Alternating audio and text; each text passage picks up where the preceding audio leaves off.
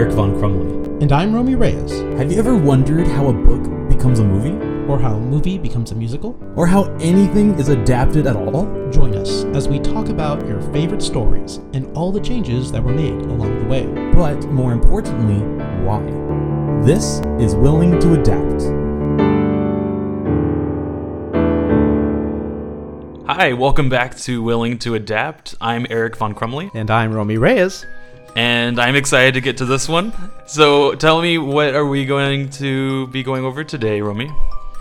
It's this little-known kids series called Goosebumps. I don't know if you've ever heard of that one. Oh, I think I might have heard of it. Yes, I have a note here, in fact, that it's something about that millennials loved. Is that true? I guess you're not a millennial. I am not a millennial. In fact, when Goosebumps came out, honestly, this was a little difficult for me. Goosebumps came out when I was in high school. So for me, it was always a kids thing. I see. Yeah, but I could tell from the day you... But you've been proven wrong again, right? No, it's definitely still a kids thing. It's no Edgar Allan Poe. It's fun, though. It was. You know, I was pleasantly surprised that I enjoyed the story. It was a lot deeper than I thought it was going to be. Well, they're not all like that, no. That's what I've read, yeah. Well, before we get too much deeper, how are you doing, Romy? I'm doing good. Yeah? What's new with you? Not much. I have besides a slight little cough that I'm trying to get rid of, so forgive me if I... It's the time of year, though. It is. Yeah, I haven't gotten it yet, which means after this episode, I'll probably be sick. Hopefully not. Hopefully not. I was sick, I think, about 4 weeks ago, so I'm not contagious, but the cough, it's one of those things where the cough just continues. I'm always the last in my family to get sick. I hold out really well, and then after everybody's been sick and is healthy again, I get sick randomly. Hopefully you don't get sick. It's okay. Yes. I just get a strong immune system, you know.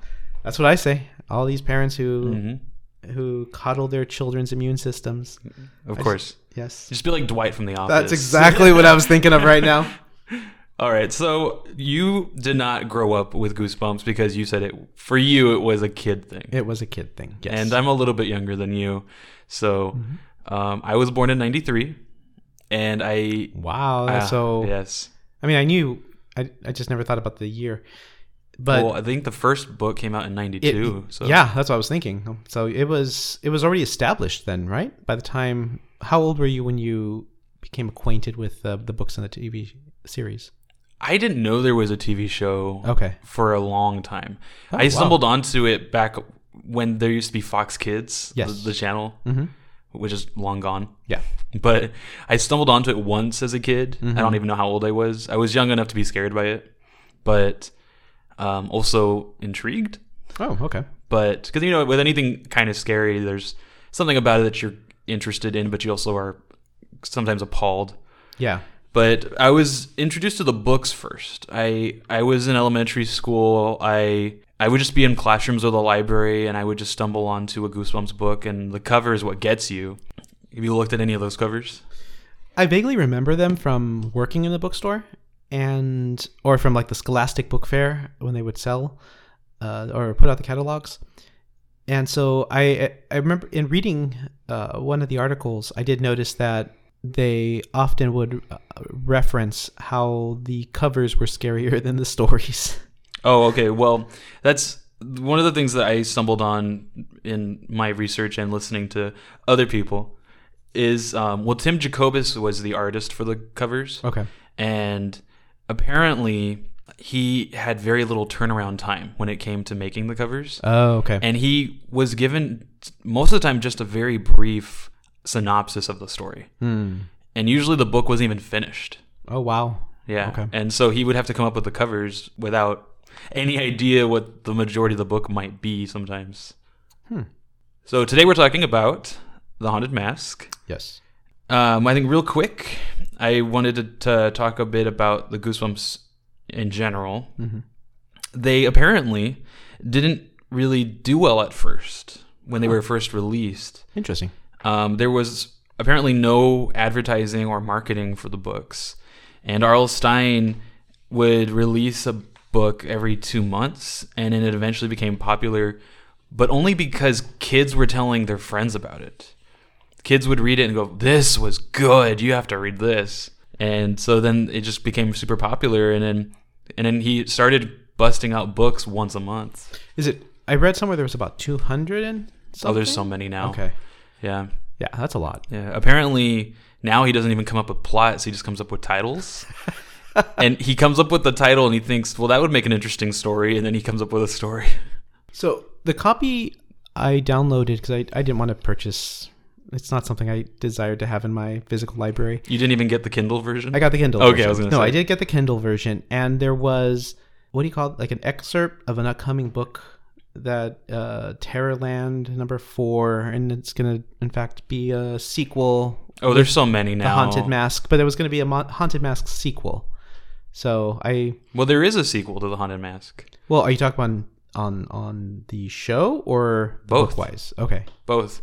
Because I know that I saw that on the Netflix. That's where I watched it, and I did actually watch the sequel on Netflix. So, yeah, it's not as good, but it's good.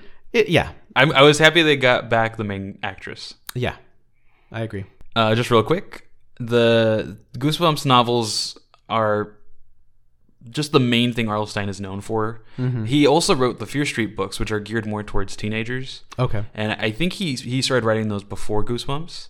And apparently he didn't even really want to write Goosebumps. Yeah. But his editors, including his wife, basically said, "This is an untapped market. You need to start writing for these kids." And it worked. I think the one thing that I laughed at the most is that he originally started writing comedy way back when. Really? Yes. He was known as Jovial Bob. Wow. Yeah. Okay. And then he wrote a book. I don't remember the name of it now, but he wrote a book that was a horror book, and it was super popular. Mm-hmm. And so he just switched. He's like, "Okay, I guess I'm writing horror stories now." Seeing him at the intro of the episode, I can't picture him as a comedian. He was so deadpan. Oh, he is ridiculously deadpan. Yes, I was like, okay. I mean, I feel like I could see it. I mean, that's his stick, you know? I guess, yeah. There are comedians that come across that way, so. Yeah, so apparently R.L. Stine actually considers this book and the TV episodes his favorite. Yes, I did read that. Yeah. Mm-hmm.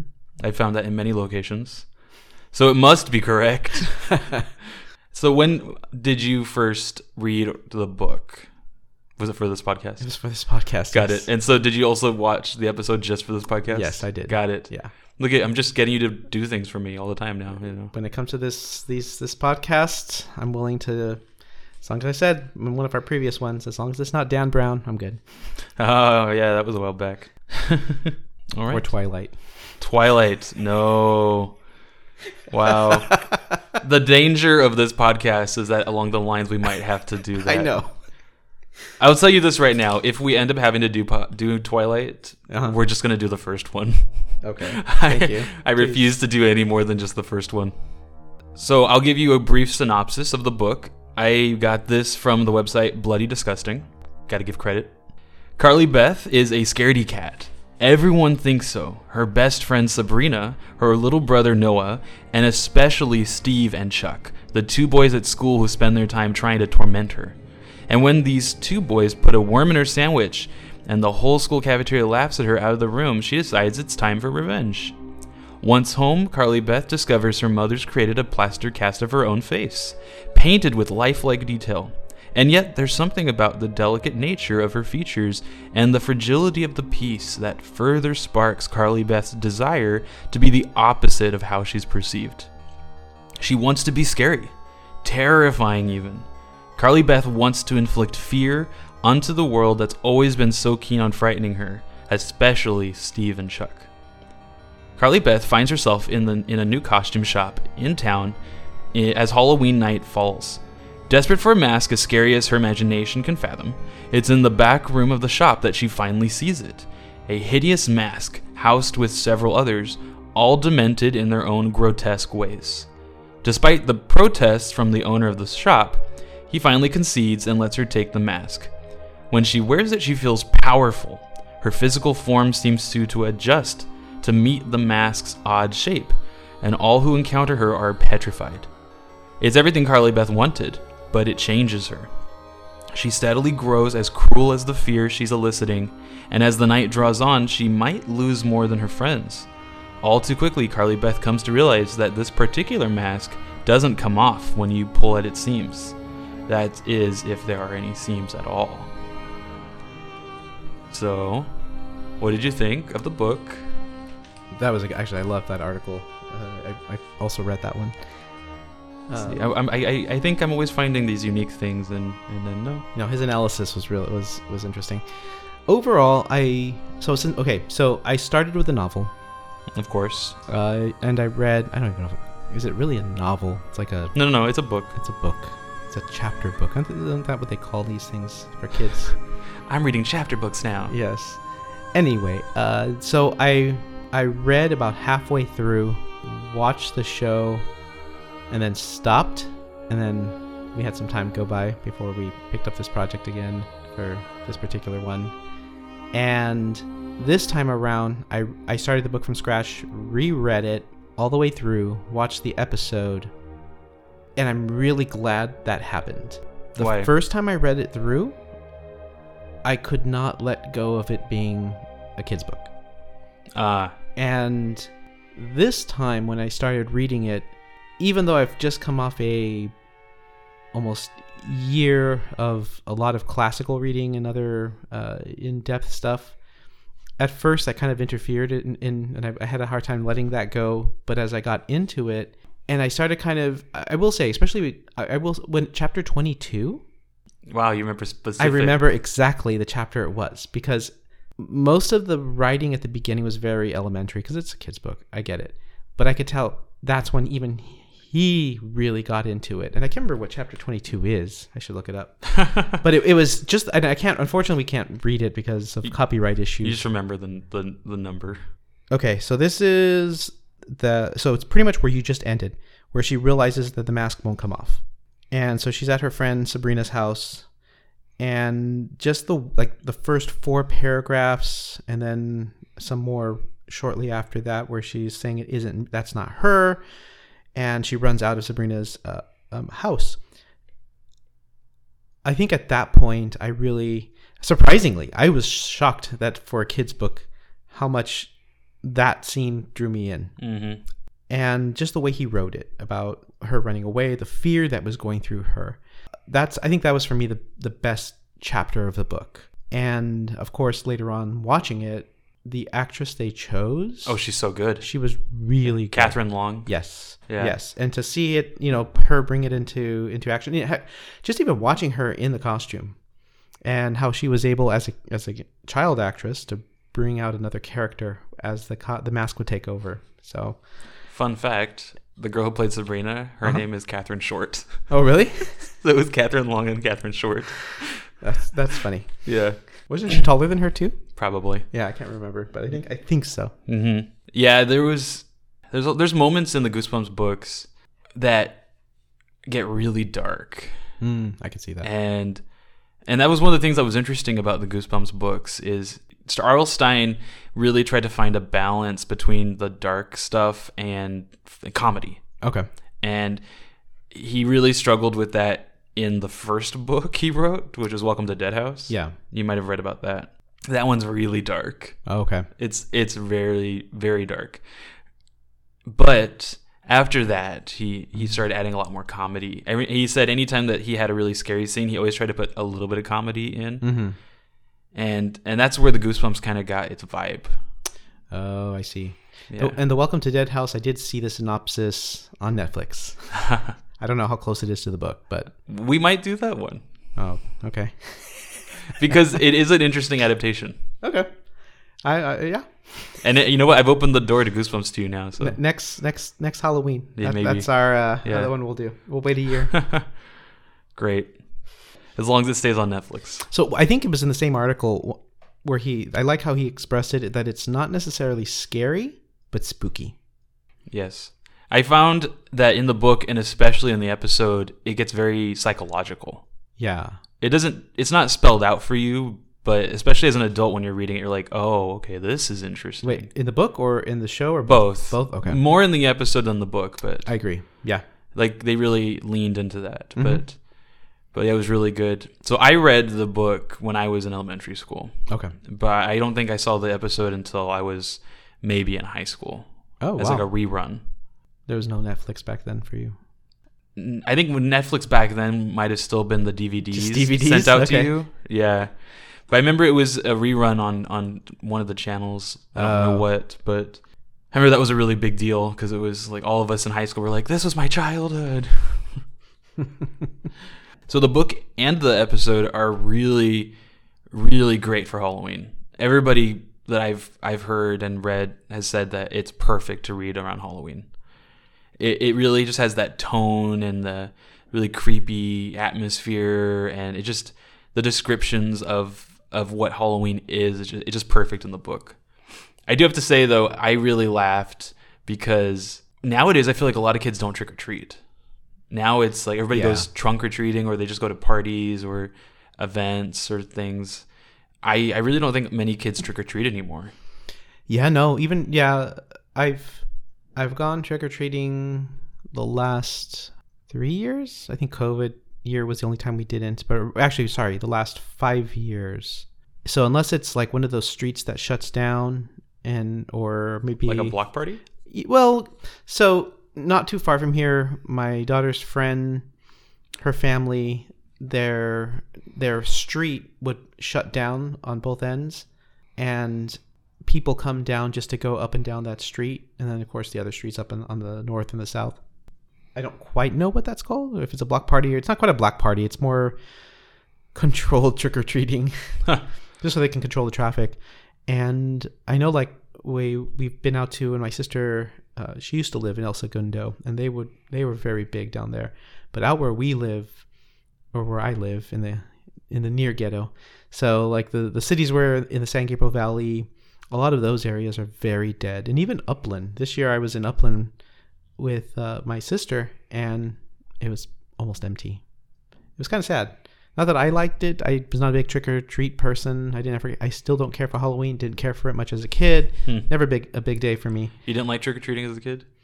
I'm sure I must have liked the candy. I just don't remember it too well.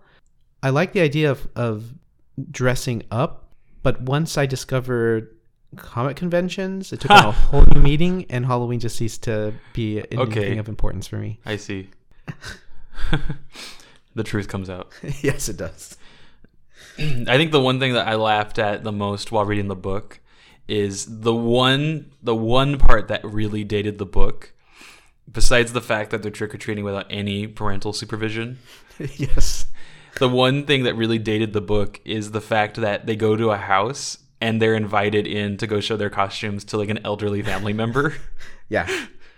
As like a modern reader, I was thinking, red flag, don't go in.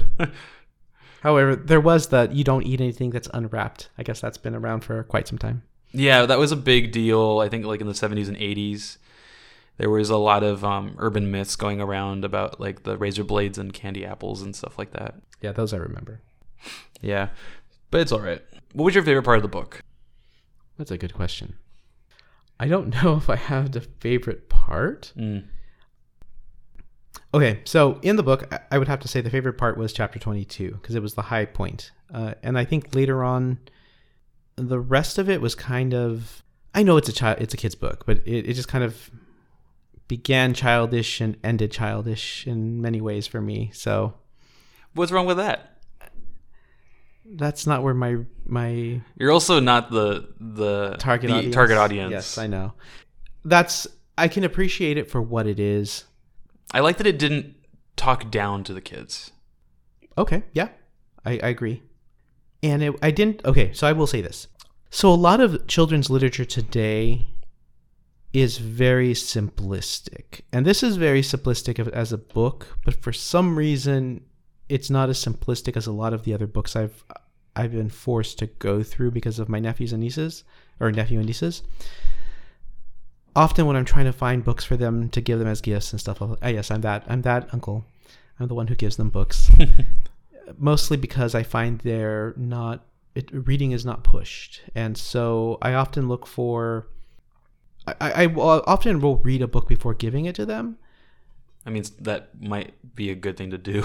Yeah. Well, interestingly enough, a lot of people don't. And so I want to make sure that I'm giving them something that, like, I'll put it this way. This, for what it is, for the general children audience, I think it's, hey, if it got them reading, great. Would I give this to anybody as a gift? No. Most likely I'll give them what I read or something else. That's okay. Yeah. I think there was something for me just really alluring about the Goosebumps books. And a big part of it was the covers. Okay. They really just drew you in.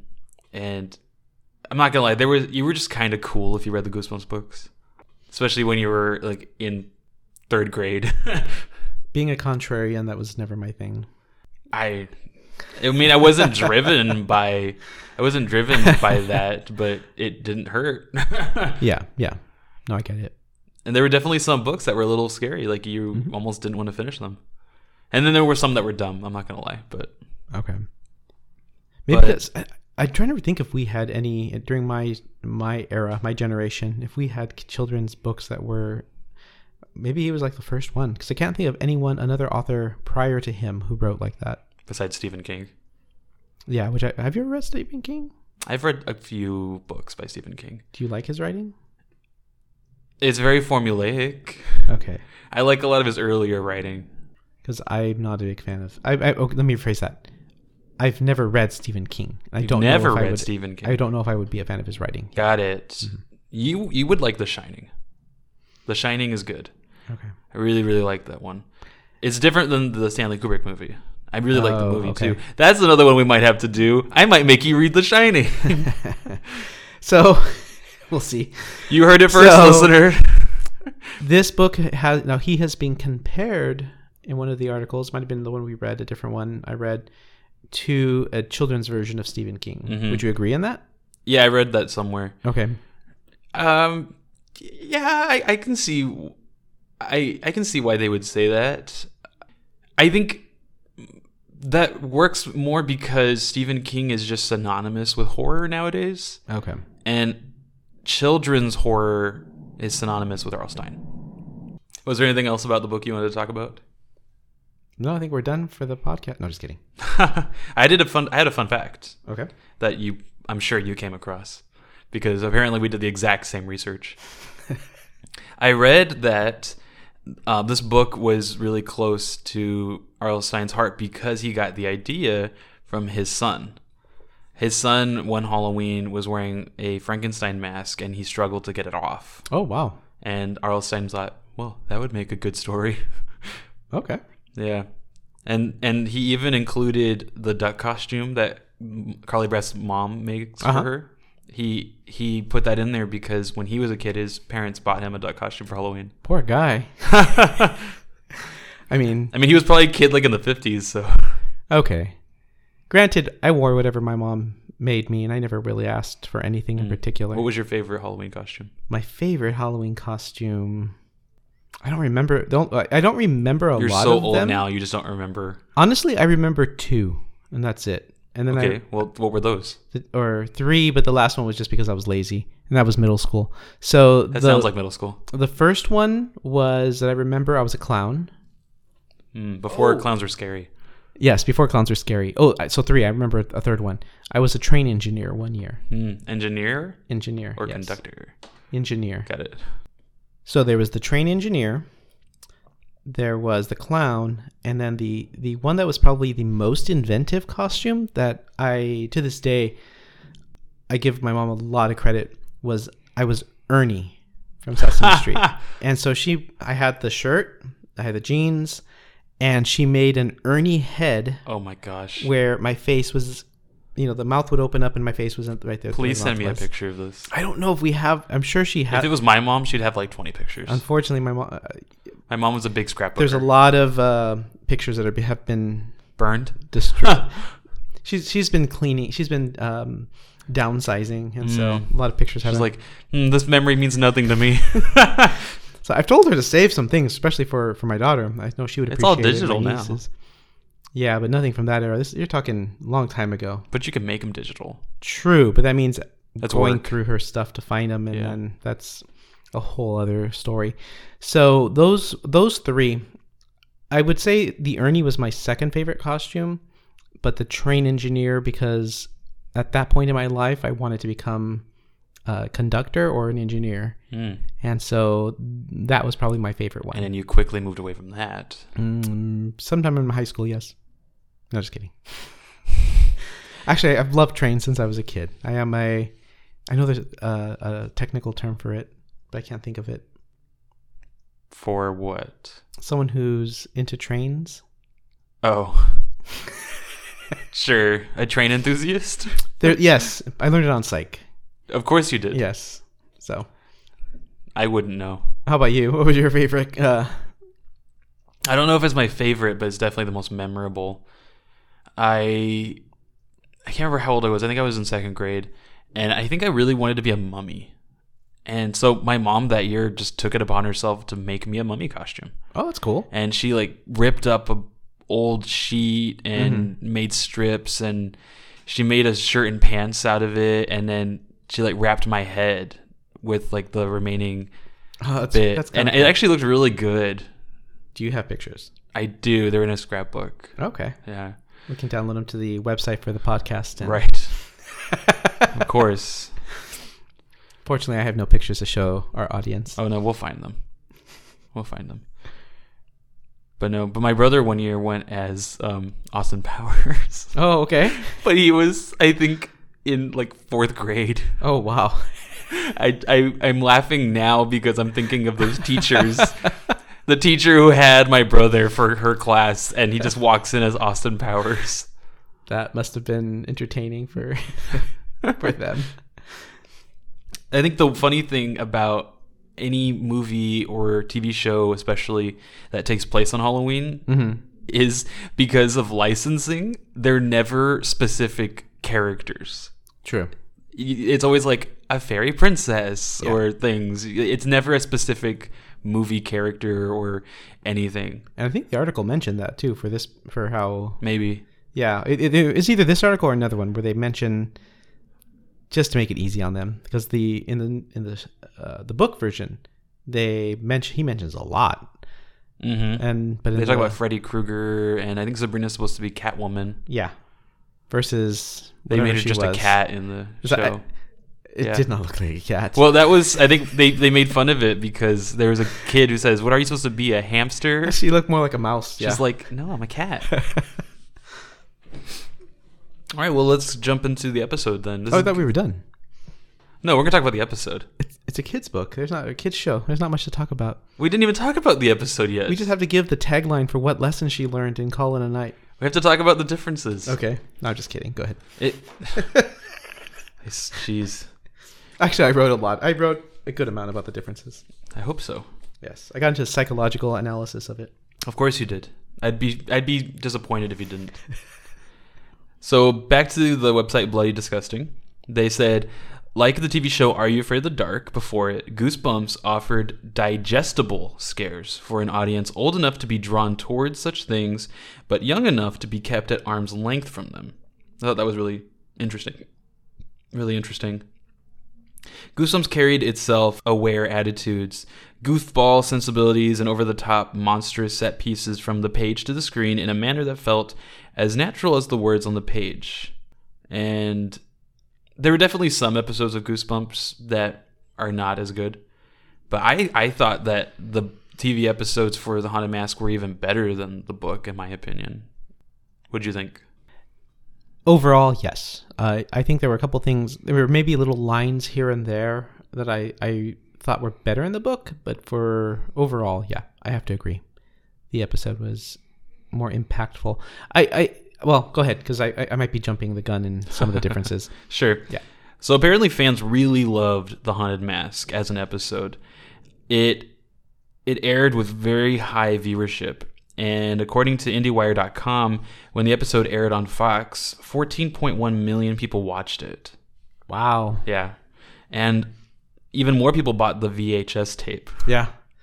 I remember coming across them at like Hollywood Video and Blockbuster. Apparently 2.5 million people purchased the VHS tape. Wow. I mean, Yeah. I don't know what was big back then, but that's still a lot. I mean, yeah, that's a big number. For a kids show. Yeah. Yes. But apparently, according to editorial.rottentomatoes.com, Mm-hmm. there really wasn't a lot of money for special effects on the show.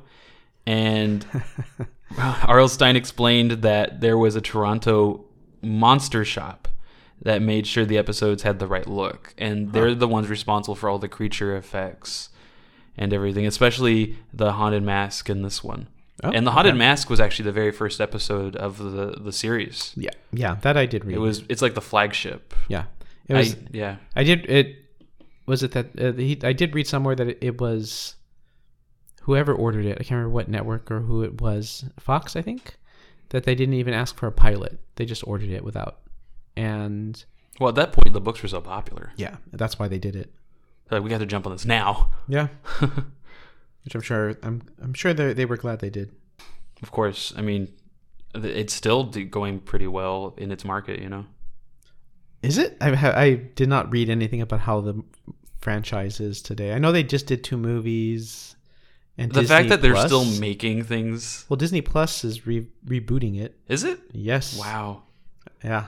I see. R.L. Stine's not connected to the Disney reboot, though. Mm. So I'm under the impression, from what little I read on it, that they're not going to follow the books, but they're kind of redoing a new thing. And it looks like it's kind of aimed at more a teenager crowd.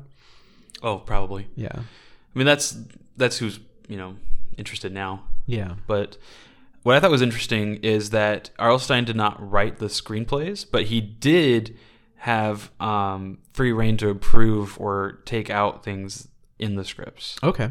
So showrunner, I guess? I don't know if No, that would be like, equivalent. I think they would just send him the script and be like, hey, what do you think? And he'd be like, oh, that looks great. Okay. In his deadpan voice. Yes. Like, that looks fine to me. What? Go ahead. No, you tell me. What? Well, no. A question that came to mind was: would they be able to make this today? What do you mean? In the sense of, I felt like there were certain aspects of the story, like it wouldn't be the same story. Like they wouldn't. I don't know. I just felt like it would not be something you would see on air today. Not Why? that it's dated, but that the format and even the type of simplicity to it, they wouldn't. Like it's a simple moral story in certain Maybe ways. not for the target audience that it originally was for, but maybe for like more of a middle school. Well, I don't know. That was technically the middle school was because they came out with other things. Like they came out with the Haunting Hour and Yeah, it's not. So let me see if I can phrase this. I feel like this is the type of show you might find on PBS today, PBS. but you wouldn't find it on Nickelodeon or a network. Well, Because it's too simplistic and I don't want to say it's too moral, but it's too blatantly with a moral.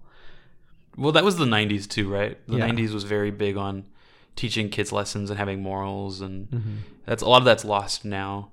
But it's also very different, just the way that the entertainment industry is nowadays. Because back then, you had cable, but predominantly kids would watch whatever was on just regular TV. And I almost feel like they would put on a trigger warning because in case you've been bullied in the past, you're gonna have to You watch mean now? it. Yeah, now. Maybe. So I maybe I just don't watch enough children's TV to know how. Like I've seen some things on PBS and Disney from what my nephew and nieces have watched, but for the most part, what little I've seen, it seems to be a simplistic. Well, now everybody has a streaming service. Yeah. And I think the danger now that I've heard is that everything on the streaming services is become very, very niche driven. Like, because we're just so saturated with entertainment now. Yeah. It's a lot of the quality is going down. Yeah. And they're just busting out stuff right and left. Yeah, there's a lot of crap out there. But, it was a different time. I think arguably in some ways it's nice to have as many streaming services, if only because you have the opportunity to come out with things that you might not have been able to before because it was way too competitive back in the day. Yeah. But I do think the quality's gone down a lot on many things nowadays. Oh no, definitely.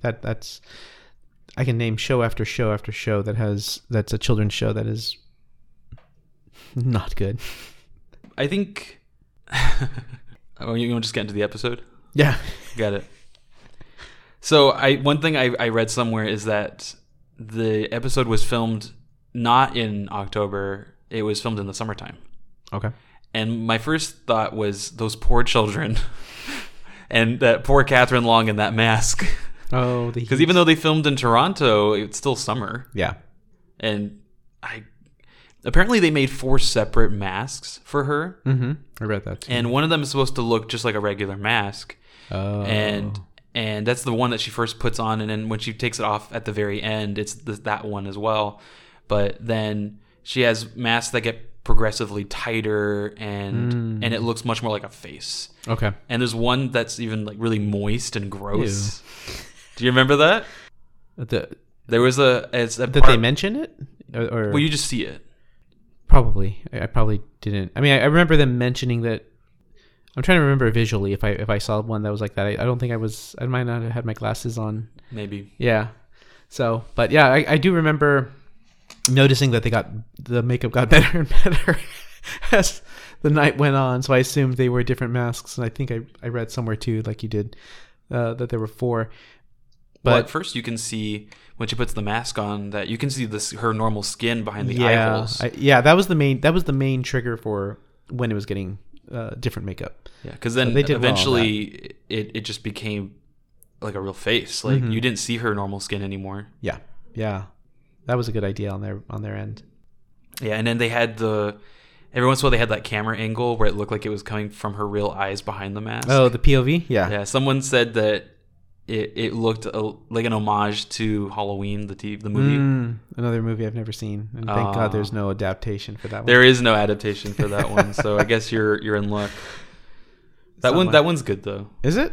Yeah. Oh, maybe one day I'll throw it into my repertoire. It's good because it's not bloody really, and I don't know, we'll talk about that later. Okay. But I really liked the episode. The episode's good. My heart really went out for the character of Carly Beth in the episode. Like, you really feel bad for her, and the episode really felt more streamlined than the book. In the book, it starts with her at school, and the 2 bullies, they pick on her, and they offer her a sandwich, and in the sandwich is a worm. And then eventually, like, there's a science fair, and he pretends that there's a tarantula loose, and to scare her and everything. But in the episode, they really streamlined it, and they open with them walking past the brand new novelty shop and going to pick up pumpkins. And I feel like it just introduced the characters quicker and faster in a new scene, and it kind of hinted at what was going to happen more. And then it made the event with the worm, it just made more sense because they put it in her sandwich instead of giving her a sandwich. Mm-hmm. And then that was the catalyst for her to go and freak out and to want to get back at them with revenge and everything. I just really felt bad because when she went back to her room and she like tore up the duck costume her mom had made her, and that wasn't in the book. No, that wasn't. Like, you really felt like her pain in that scene. The idea of the mask affecting her even when she wasn't wearing it, that was portrayed a little more than it was in the book. Correct me if I'm wrong. Or I don't know if you even... You think so? I'm trying to... Because like in the book, I don't remember her, when she's not wearing it, having those things. Because even the scene in the shop was very different. Mm-hmm. And I think there was one part in the shop where like she was like having a tantrum. Or was that in the book? Are you talking about when she first goes to the shop? When he won't let her buy it. One of them is when she had a tantrum. I don't remember her having a tantrum. Yeah. Let me see if I can find it in my notes. Actually, I think right. one of the best changes they made for the episode is when she goes to get the mask. In the book, the shop owner eventually just gives in and he lets her buy the mask, even though he doesn't want to give it to her. But in the episode, she basically just takes it. Like she grabs the mask when he's not looking, and then she throws the money at him, and she's like, "Here you go," and she runs off. And then she has a moment outside the shop where she's like, "What am I doing?" And then before she can go back, she sees that the shop owner has closed the door and he put the close sign up, and it's just like, okay, I'm gonna keep going. Yeah. No, maybe it wasn't that scene, because in this one, you're talking about like when she wanted the mask off. Yeah, I think it's later on. I think I'm confusing the two. Her screams, I swear, she was acting her heart out. Okay. In the book, she's more of a bully. You think she's more of a bully in the book? In her head. In the show, it's more, I feel like in the book I felt like she was more of a bully, and in the show I felt like it was more of her inner psychological darkness coming out through the mask. Because if I remember right, even in the book, she's not as apologetic to Sabrina, to her friend, and she doesn't tell her sorry as often. And in the show, I noticed that she was always telling her. She kept on saying, "It's not me, it's the mask. It's not me, it's the mask." Whereas in the book, I didn't catch that. Well, the hardest part in translation, in the adaptation from the book to the episode is, in the book, you can get more from her own thoughts, whereas you can't really get that in the episode. She has to just audibly say things. And so there was a couple times where it sounded a little cheesy. Yeah. But I think as she got more distressed, it just made sense for her to be just saying those things instead of just thinking them. Yeah. But in the book, there were times where she would do something and she was like, "Whoa, why did I do that? Like, that's weird." And she'd be like trying to cover it up. And she's like, "Oh, I was just pretending." But in the episode, you really felt, in a way, like she was almost possessed by the mask. And that, in the episode, yes. And that's why I felt like there was more of a sense of evil versus her getting revenge. In the book, it was more her getting revenge. In the book, there was the evil of the mask. And that's when you see it in the... Like in the book, that's what I meant about the temper. She had the temper tantrum in the shop. And it was the temper tantrum in the shop that woke up the other masks that eventually chased her. Whereas in the show, they just kind of randomly woke up and started chasing her. Well, I mean, she is screaming in the book, and she wants it off. She wants the mask off, and she's scared that she's not going to be able to take it off. And she's like, "Take it off, take it off, take it off." And then because she's screaming, that's when the masks wake up in the episode. In the episode, yeah, but it's more. It wasn't quite the same as it was in the book on there. It was different. I if I could read it legally, I would. In fact, hold on. I think I have it here from the same website you went to. Yeah. In the book, Carly Beth loses her temper, screams and shouts, and pounds on the man's chest. As a result, the remaining masks awaken. Versus in the show, her reaction comes after. So in the show, he gave his he threatens to show. There was that whole line about, "Oh, maybe I should show you what my true face looks like." Well, yeah, and I really liked. And it was after that they came alive. Yeah, I liked that part because that's not in the book. Yeah. In the book, he never explains why the masks were created. He just says that they were once beautiful, and then they became ugly. And he hints that it's because she left the lab that it came alive. In the book, it's actually said it's because And in the episode, they dive deeper into like the psychology and stuff, which I really liked. Yeah. And he talks about how he also, like Carly Beth, didn't like who he was, and he wanted to change who he was, and so he was making those faces for himself. But because his problem was an internal problem, it came out and it made the faces ugly and grotesque, and so he kept coming up with new faces. And I liked that you can see that his current face was starting to decay as well. Yeah, it's a scar or model or whatever it was. Yeah, that growth. Oh, the growth on his. That's what it was. It was a growth. Yeah, they really leaned into that idea of like loving yourself and stuff like that. Now, that's a big. Would that be a trope? I guess loving yourself in children's. I guess children's stuff. Even though it is a. I'll be honest. I have a But I feel like that's a very modern trope. I feel like It for is. the early 90s, it was around, but it wasn't as prevalent. Yeah. Maybe because I've done a lot of thought and research into this idea, especially as it relates to a Judeo-Christian world perspective. I'm probably have thought about it more than a lot. I will say when I came across that idea on the show, I had to wrestle with it as to how they were presenting it and what it meant. But because it was done in a very simplistic 90s way, it wasn't as bad, compared to a lot of the stuff I read today. Well, I think it definitely stemmed more from the bullying and things. Because there's the whole loving yourself and you're okay the way you are. I'm not a big fan of that. It's different when under the idea of loving yourself. Well, because she hated herself. Yes, and that's a very big difference. Because even like when her mom made that sculpture of her face, mm-hmm. and she's like, "Why did you make my face?" Yeah, and she's like, "Because I love you." Yeah, and like she just couldn't believe it. Like in the book and the show. And I don't think in the show she mentions her nose, does she? But in the book, I remember her mentioning her nose. Either way, she critiques herself, her face. Of course. Yeah, and so, like, I think for me, the one thing I'm always looking for is there's aspects of yourself that you need to learn to love, if you will. But then there's always going to be the room for growth.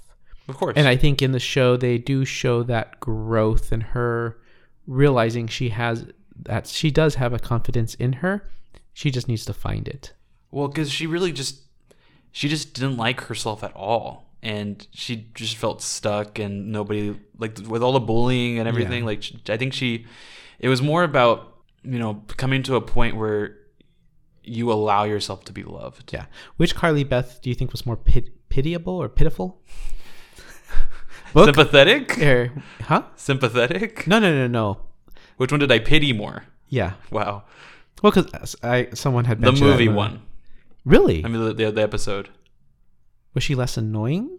Or did you find either one annoying at all? I think because she was more emotional in the episode. Okay. In the book, it felt a lot more matter of fact. In the book, she got picked on and she didn't like it, but I felt like she moved on very quickly in the book. She was like, okay, well, I'm going to go get revenge now. And in the episode, you got to see her like have an emotional breakdown. I had more sympathy for the one in the show, definitely. That's what I said. Yeah. Yeah, I was thinking that, and we already said that the episode dives more into like the psychology of Carly Beth mm-hmm. and that theme of love and everything that the book has. And I just found it really interesting. Carly Beth, she's ridiculed and she's bullied terribly. And she basically just kind of swaps and has a type of mental breakdown, like I said. Mm-hmm. And she literally is just forsaking her old self, her innocent self. Mm-hmm. And she's out to make the world feel her pain. Mm-hmm. And I think that's something that we've seen in other things as well, obviously. Like when we talked about Heathers, mm-hmm. you can see some of that with JD. But when she ripped up the costume her mom made her, like she's no longer thinking about what her actions are going to do, like what her consequences are going to be. And then in the book, when she takes the plaster of Paris head that's her mom made for her, uh-huh. When she takes it and she starts saying like, this is me, like this is the old Carly Beth and all that, she ends up losing it. Like she drops it and she loses it. Yeah. But in the episode, she's literally in a graveyard and she buries it and she says bye-bye. Yeah, I know. Yeah, that was. And so like that's a big statement. Mm-hmm. Like she's literally burying her old self. Mm-hmm. And I thought that was a very powerful moment in the episode. Well, so one of the things that I thought was interesting is, Chuck and Steve in the episode, they're just bullies. And they were friends in the book. In the book, it's strongly hinted that they're actually friends. Which I don't understand how you can be friends with someone like that. No, I get it. Really? I get it. Because if you're a kid and, you have to have friends. And if you hang out with people long enough, you're technically friends. Even if they pick on you. Like, if you're hanging out, I just chose not to have friends as a kid. I mean, that's an option. I didn't have a ton of friends, but I was that kid who stayed in at recess and would read books in the library. No, you know what? now that I think about it, I was teased a lot. but I always made like I didn't do this on purpose, but somehow I always had a friend who was one of the popular kids, and even though we weren't super close, they would protect me from being bullied. This is why I understand bullying, but I was never mercilessly bullied. No, I was never bullied in the way that you see in like movies and TV. Yeah. And to the point where I never thought that actually happened. Oh, okay. And I mean, in some places it does, but yeah. No, I've heard of it and I've seen it, but I've never. Thankfully, growing up, I always had it. And so because I had at least we were so sheltered. No, it was more that I had friends that were kind of like I always had like one close friend, but then I would like usually the popular kid in my class. He probably took pity on me and kind of protected me, and so I always had a protector. You know, in most of my school years up until middle school, I had a protector, and so I remember, in fact, middle school. Being over at a friend's house, we went out to, I think we walked to like the local liquor store because they had Street Fighter and some other game there, and we went with our quarters and we were playing, and someone, like, I can't remember if it was on the street, outside, or somewhere, but we kind of got into, like, some other kids were kind of taunting us, and my friend stepped in front of me, and he protected me. And That's so, nice. And to this day, I'm very grateful for never having to go through that, but I'm grateful I always had a protector.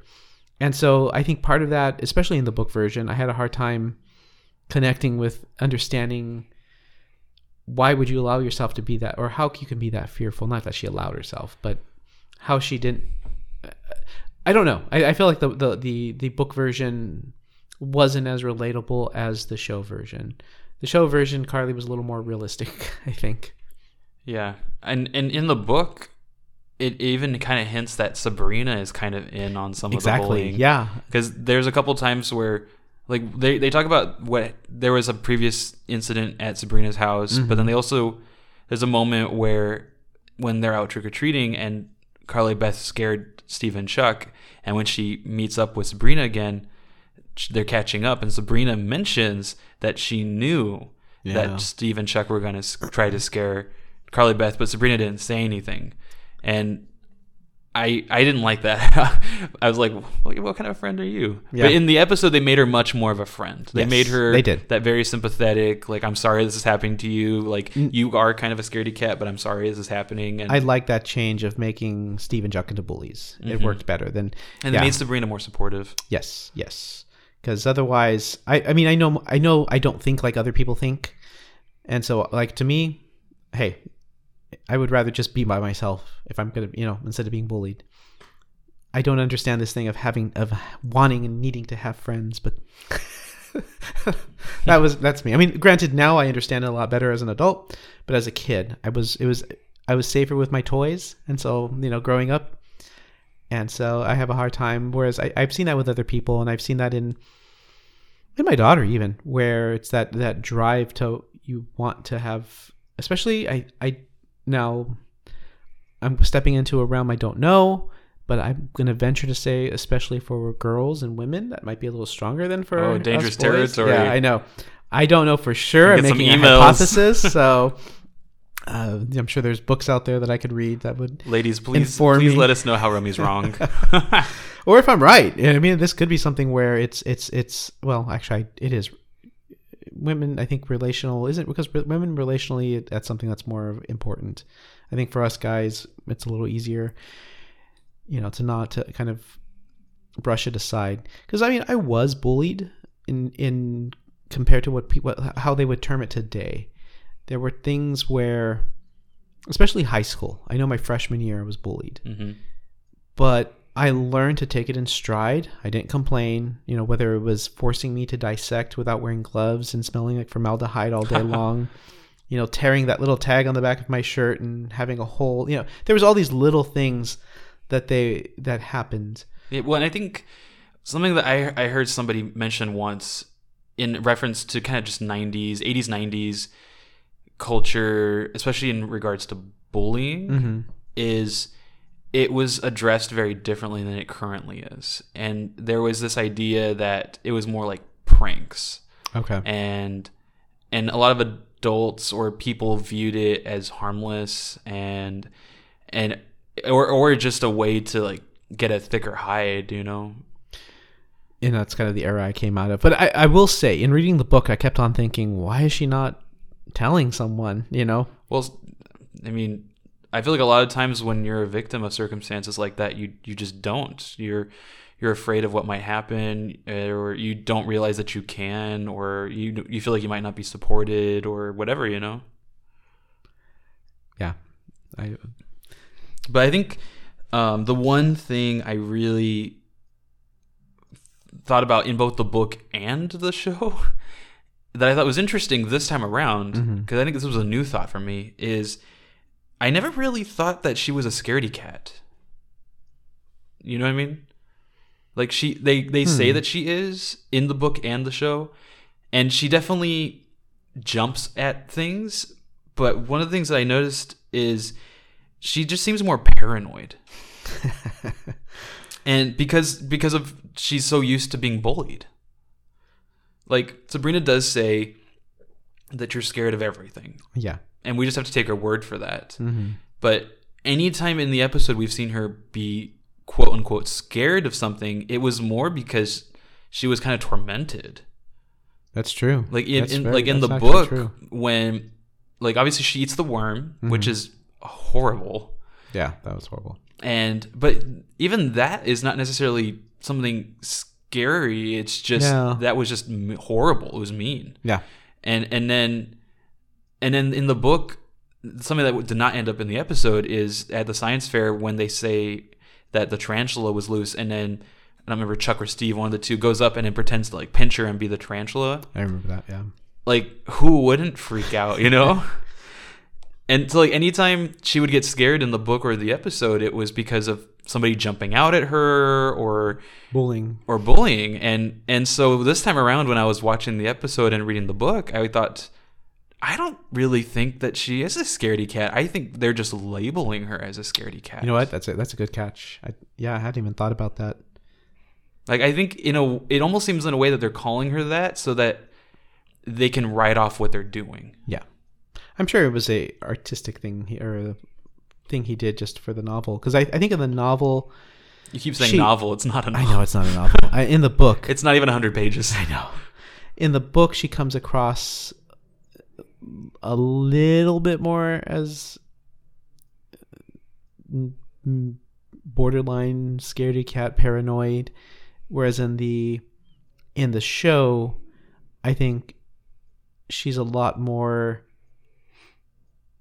paranoid of what's been done to her. She seemed much more like a trauma victim in the episode. Yes, and which I thought was a really interesting choice. Yeah, but I think it allowed also for like even in watching her and the actress, I felt like it's one of those things when you're watching something, and maybe because I've read it. I mean, maybe I was projecting onto the character, but I felt like you could see that there's more to her than just being paranoid of her situations, of everything she's been thrown into. Well, and then they literally say that in the episode, like she's like, I don't want to be known for being scared. Like she wanted more. Yeah. That's exactly what it was. Is you could see there was more to the character than just the one-dimensional scaredy cat.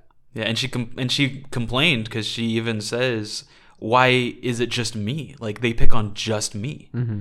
And the one thing I did kind of find interesting in the episode that's not in the book is when she terrorizes Steve and Chuck while wearing the mask, and she's like making them apologize to the head and everything. They say that they were only picking on her because they liked her, and I found that interesting because, you know, for kids that is something that sometimes kids do. They took it to the extreme. Yeah.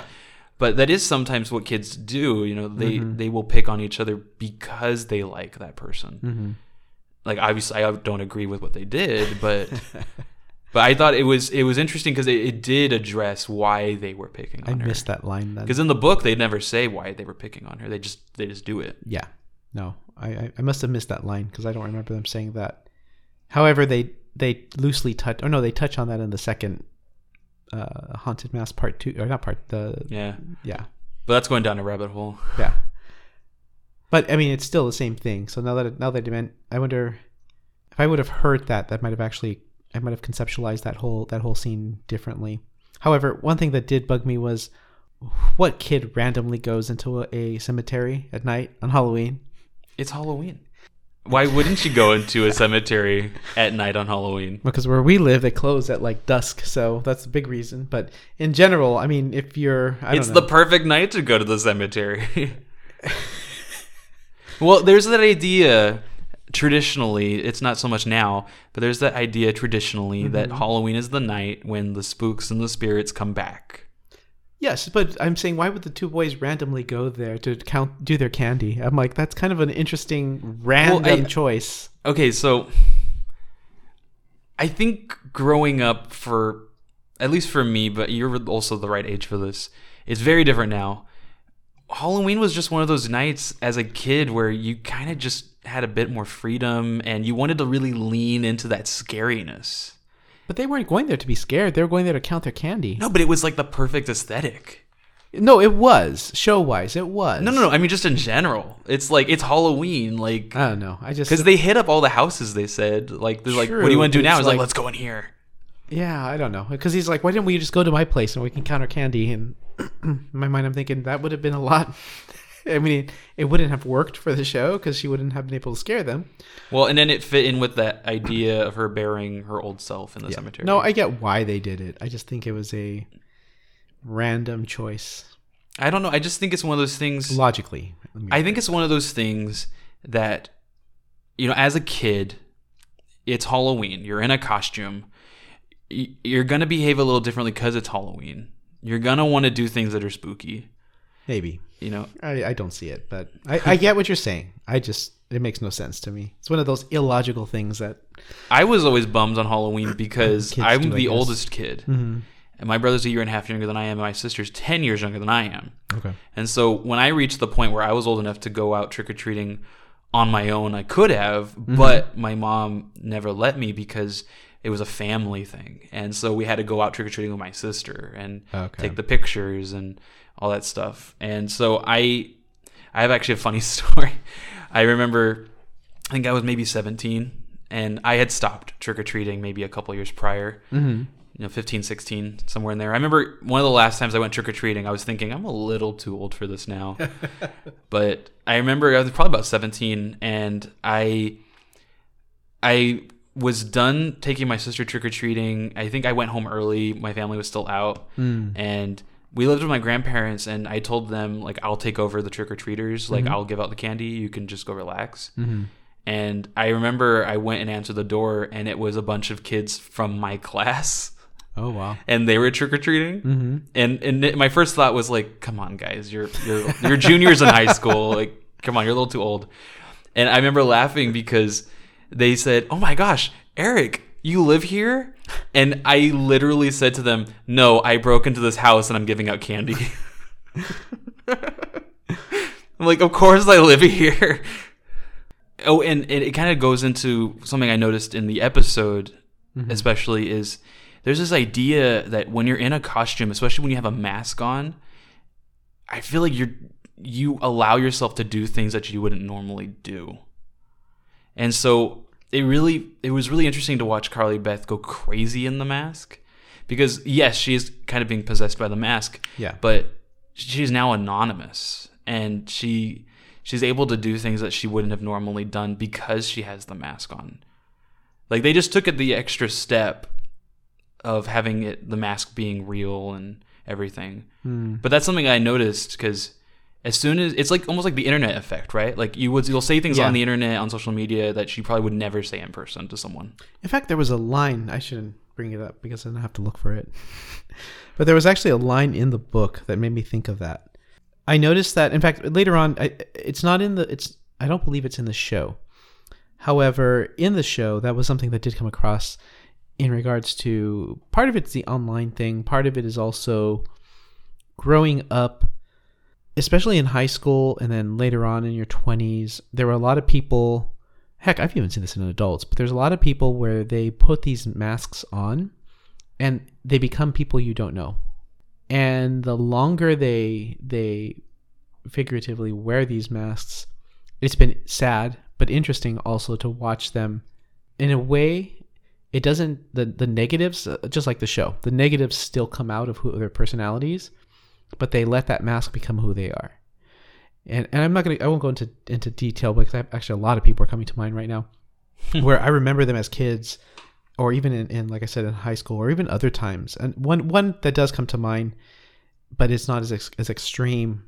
I've had acquaintances who are into nerdy, geeky stuff, mostly geeky stuff, not so much nerdy. The nerds were usually authentic, but with the geeky stuff, especially prior to becoming really popular as it is today, where it was always sad when I was hanging around with them, or we'd go to either a convention or something, or we'd be maybe at work and we're talking about things, TV shows and movies, but then the popular people come over. And yes, even at work, there's popular people, and it would be sad to watch as all of a sudden they would shift and change.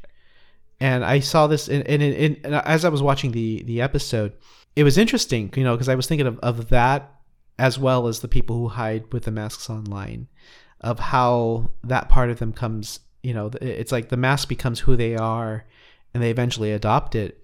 But what I thought was really true to life, as it was done in the show, is that no matter what mask you wear, especially the negative parts of your personality are going to come out.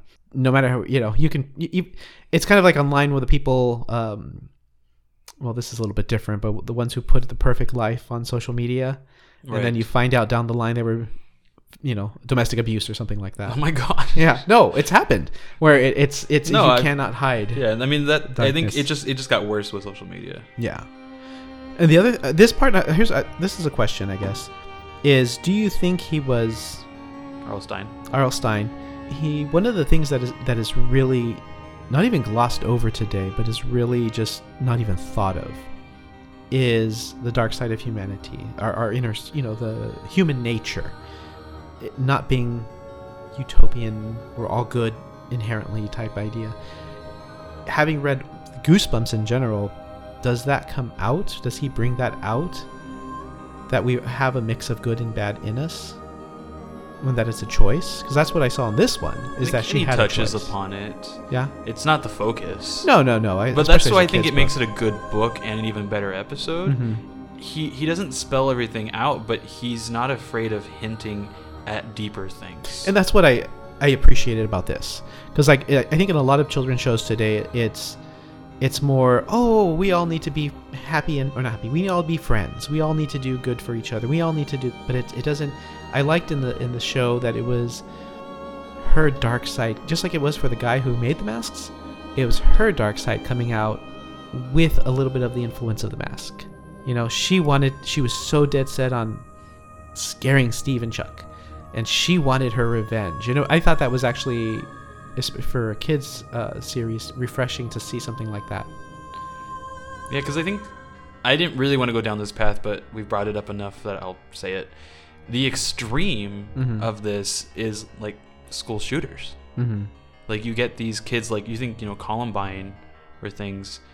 These kids who were bullied and picked on, and then it got to a point where they broke and they just took their anger and their pain out on their accusers. Yeah.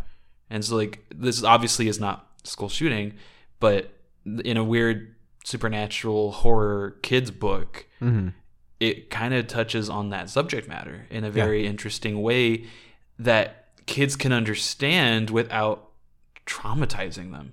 Yeah, no, I think it's a perfect medium to express complex things, but tone them down enough into a way in which children are able to grasp and understand and learn from. And that was something that R.L. Stein had mentioned at one point, is he always wanted to write to that age group and include things that they were going through.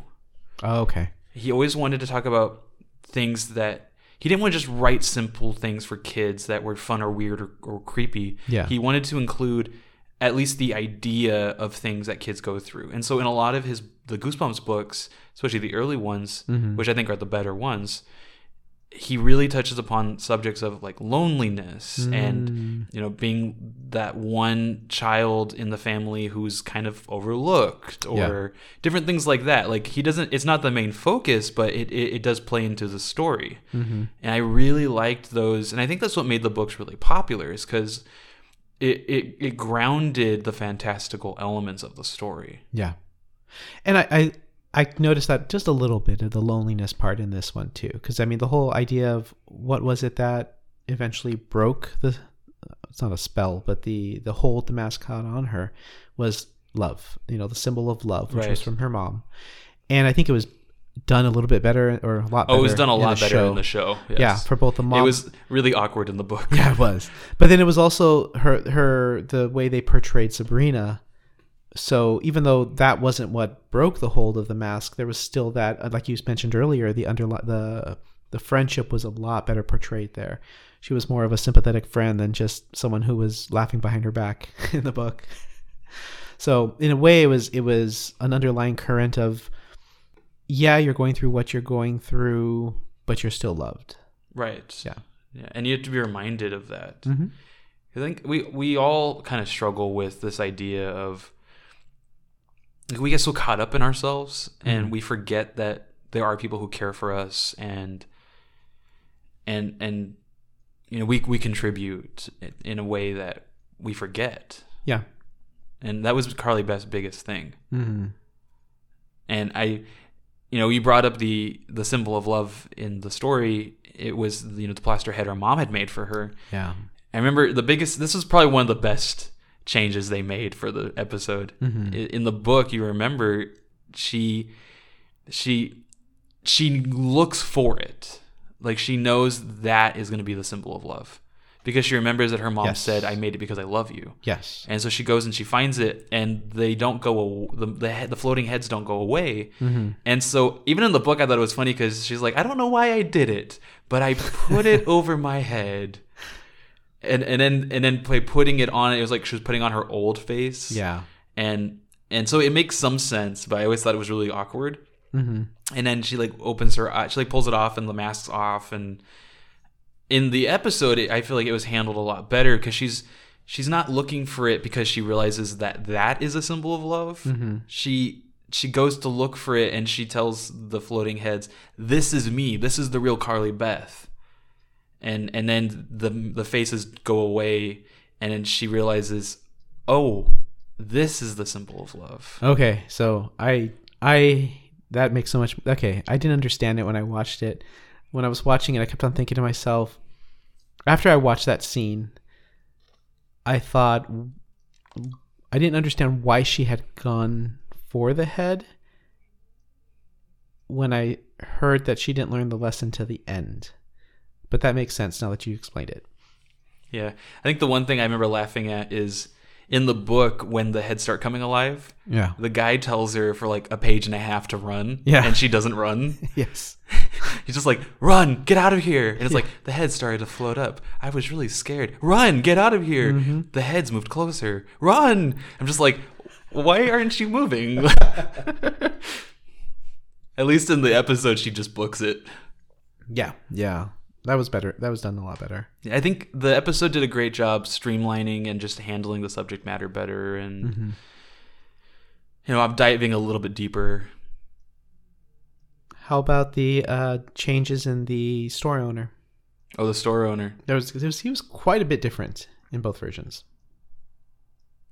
Yeah, I mean, it was the same feel in both. Like, it felt like the same character. It didn't feel like they changed him that much. I felt that it was quite a bit different. Really? Yes. And I mean, he all of a sudden had an accent. Well, not just that, but I felt like he was more malevolent in the show. Really? Yes. Oh, I disagree. Really? You thought he was more malevolent in the book? Yeah. I thought he was more...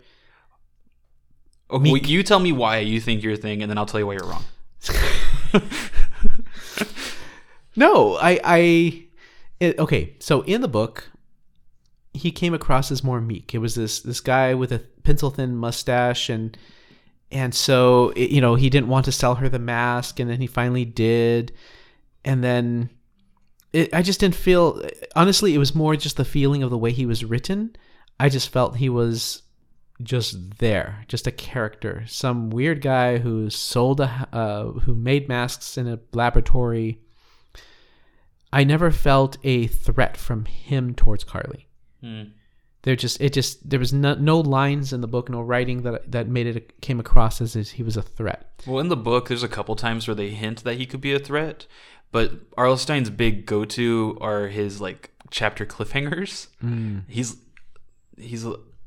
infamous for his chapter cliffhangers, and they're almost always, I don't want to say dumb, but never what they seem to be. Okay. And so there were times with him that he'd be like, he would come in and he'd be like, "You're not going anywhere." And then the next chapter would be like, "Oh yeah, because you're not allowed to do this." Yeah. And it's like, "Oh, everything's fine." Because he would do that in a lot of his books, where it makes you keep reading. Okay. It makes you interested in figuring out what's going to happen. And in the episode, the only equivalent would be the commercial break. Yeah. But I think the biggest difference, though, in to your point, is you have to imagine it in the book, whereas you're actually physically watching it in the episode. Okay. And so I can see why you would say that. But was there anything else? No, just in my reading of it, he never played a big role in the reading for me. Got it. Yeah. I would say I never really considered him malevolent. Yeah, I was maybe going a little harsh on that. Even in the show, he wasn't malevolent. But I definitely... He was creepier. I thought he was more protective in the episode. Okay, as you talk, I'll think about it. Because in the book, he tells her, "No, you can't have any of these. You're not allowed in here." But then he gives in. And I feel like he's just more indifferent. But he knows what's going to happen. And so he's basically allowing this child to like give up her face. He's like, "Okay, I'll take your money." Oh, versus just where she runs off. Yeah, in the episode, he tells her flat out no. Like I said, no, you can't have it. And then she ends up taking the mask and throwing the money at him. And he could have run after her. Yeah. But I think because she did that, he's not as... In the book, I always wondered, why did you just allow this 11-year-old girl to basically throw her life away? And then she comes back and he's like, "I'm so sorry. Like, I knew you'd be back. I can't help you. I'm sorry. I wish I could, but I can't." And like, you do feel the sense that he is sad about it, but he still is the one that sold her the mask in the book. Okay, so I take back the idea of malevolent, but I do feel he was more... Maybe it's because it was the way he was written. It was more wooden. I liked his random cape in the book. Yes, yeah. That disappeared later on. It did.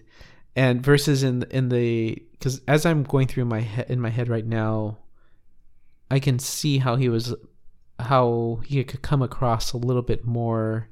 I don't know if caring is the right word, but, you know... I mean, he definitely lacked social skills. Yeah. Oh, yeah. All right, so I think that's about it for the book and the episode. And then unless you can think of any other changes that you wanted to talk about. The biggest one. Her brother listening to heavy metal music at such a young age. The big game changer. Yes. So early in the book, they mention, I think when she gets home for the first time, her brother's listening to heavy metal music. There's an old... Oh, yes. Old heavy metal song or something. And the first thing that popped into my mind was... Metallica? What young kid at that age is listening to heavy metal? Outside of that change, that's it. I mean, it fit his character. One of the things I noticed that's different in the book, the masks are described as very grotesque very gross. Like one of them has like a nail through an eye, and one of them has like a bug coming out of its mouth, and all this really disgusting stuff. But I don't think they could have gotten away with that on television for kids. Yeah. No. And so the masks are still scary, but nowhere near like that. That would be nightmarish, I think. Yeah. Yeah, but overall, it was a very faithful adaptation. And that brings me back to what I've brought up before, which is, what is an adaptation? We have our categories. First one is faithful to source material, which attempts to remain as accurate as possible. We have expanded, which is changes, additions, omissions made to highlight themes or characterizations, world building. There's artistic, which is choices were made to emphasize themes or plot characters throughout using metaphors and symbolism and stuff. And the last one is message driven, which is the source material used as more of a vehicle to tell something specific that may not have been in the original story. So, what do you think the episode fell under for the adaptation? Number 5. You're fired. I mean, I felt it was fairly close. So wouldn't that be number 1? Yeah, for me, I really felt that it was kind of a combination of a faithful to the source material, but also expanded. Because it was very faithful, but it did make a couple changes, and it took a couple of things out. I can see that. Adding but this it backstory. really, added more backstory, and it really dived into that psychology of the Carly Beth. It definitely did. I agree on that. Yeah. I think it was faithful to the source material, and it just pushed it a little more to make it a little better. And so, I think if I have to pick one, I would say this is expanded. But it is ridiculously faithful to the source material. And to be fair, it is one of the better episodes of Goosebumps because it's a 2-parter. Yeah. And, and I would say most time. of the Goosebumps episodes that are the better episodes are the 2-parters. Yeah. Because you have more time. Well, I mean, I say yeah as if I've seen them, but You can. I can, but I probably won't unless we actually read them. I'll just make you read some more. But I can say what I will say is that knowing that they have more time to give to the story, it makes sense that the longer ones would be. Now, which was your favorite? Which is your favorite? Book Really? or episode? Yeah, book or episode. Oh, you mean between these two? Between these two. Oh, yeah. I thought you meant of all the Goosebumps. No. I was like, wow. No, of the between these two. Book. Okay, so this is one of those times where I thought the adaptation was better. Well, I'll have to disagree with you. No, you don't. I'm just kidding. No, the adaptation was a lot better. The book was fine. The book was good. It was. No, it was. But I if I'm given the two, I would pick the episode. Based on the way you just described or the definitions you gave, the expansions added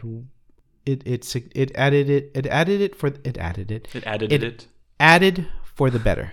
Yes. And it improved. It was well done. And plus, not to forget the actress they chose. Yeah. I would say when they made the episode, especially because it was the first one, they were like, we got to go full out on this. Yeah.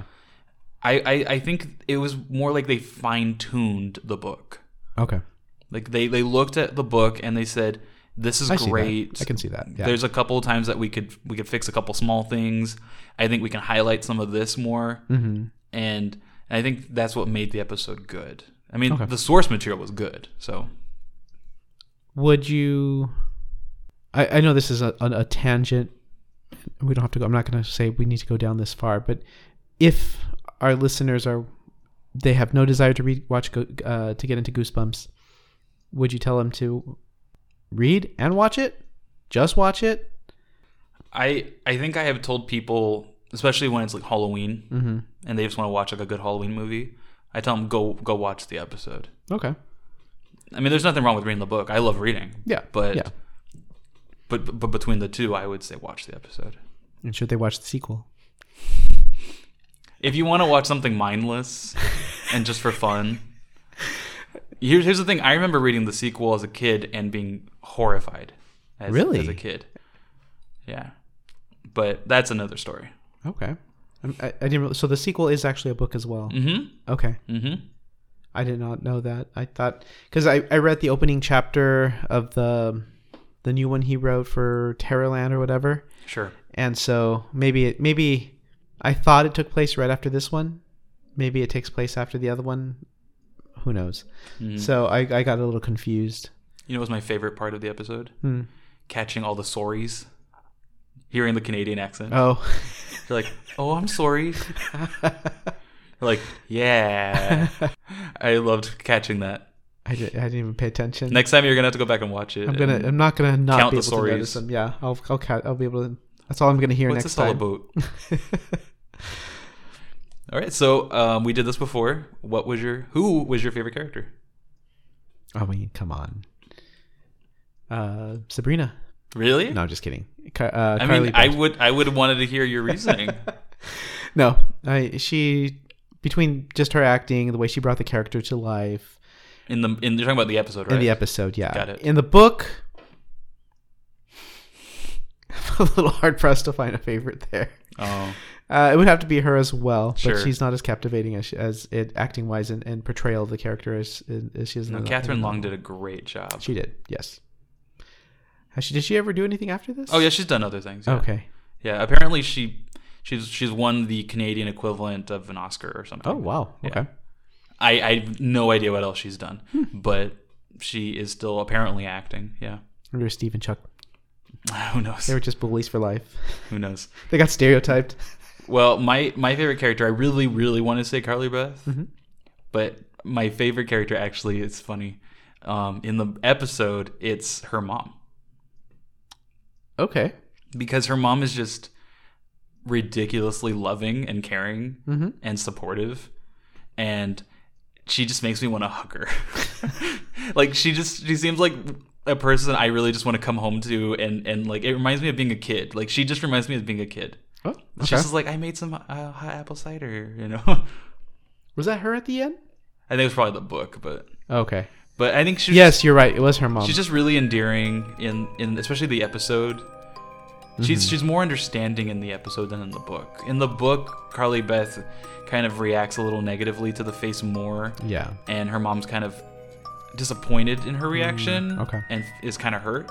But in the episode, her mom seems a lot more understanding of Carly Beth and where she's at emotionally and I don't know, it was just something really endearing about her mom. Yeah. No, I can see it. I can see it. Like she's not in it a lot, but Yeah. I mean, obviously Carly Beth is a great character and Catherine Long is fantastic. Mm-hmm. But every scene with her mom, I was like, I like her. She's cool. Cool. Great. Final thoughts? You know what? It wasn't bad for a Yeah. Goosebumps. Yeah. Something I never in my life thought I would have read. Got it. Wasn't bad. Or watch. The next one I want to do is Welcome to Dead House. But that'll be sometime. Next year for Halloween. It's good to bounce around. Yes. Thank you for listening to our podcast, Willing to Adapt. Please like and subscribe. Maybe leave a review or just share us with friends and family. We would also love if you would follow us on social media. If you have ideas for future episodes for us, please email us at ericandromy@willingtoadapt.com. That's Romy with an I. And remember, when the only thing constant in life is change, be willing to adapt.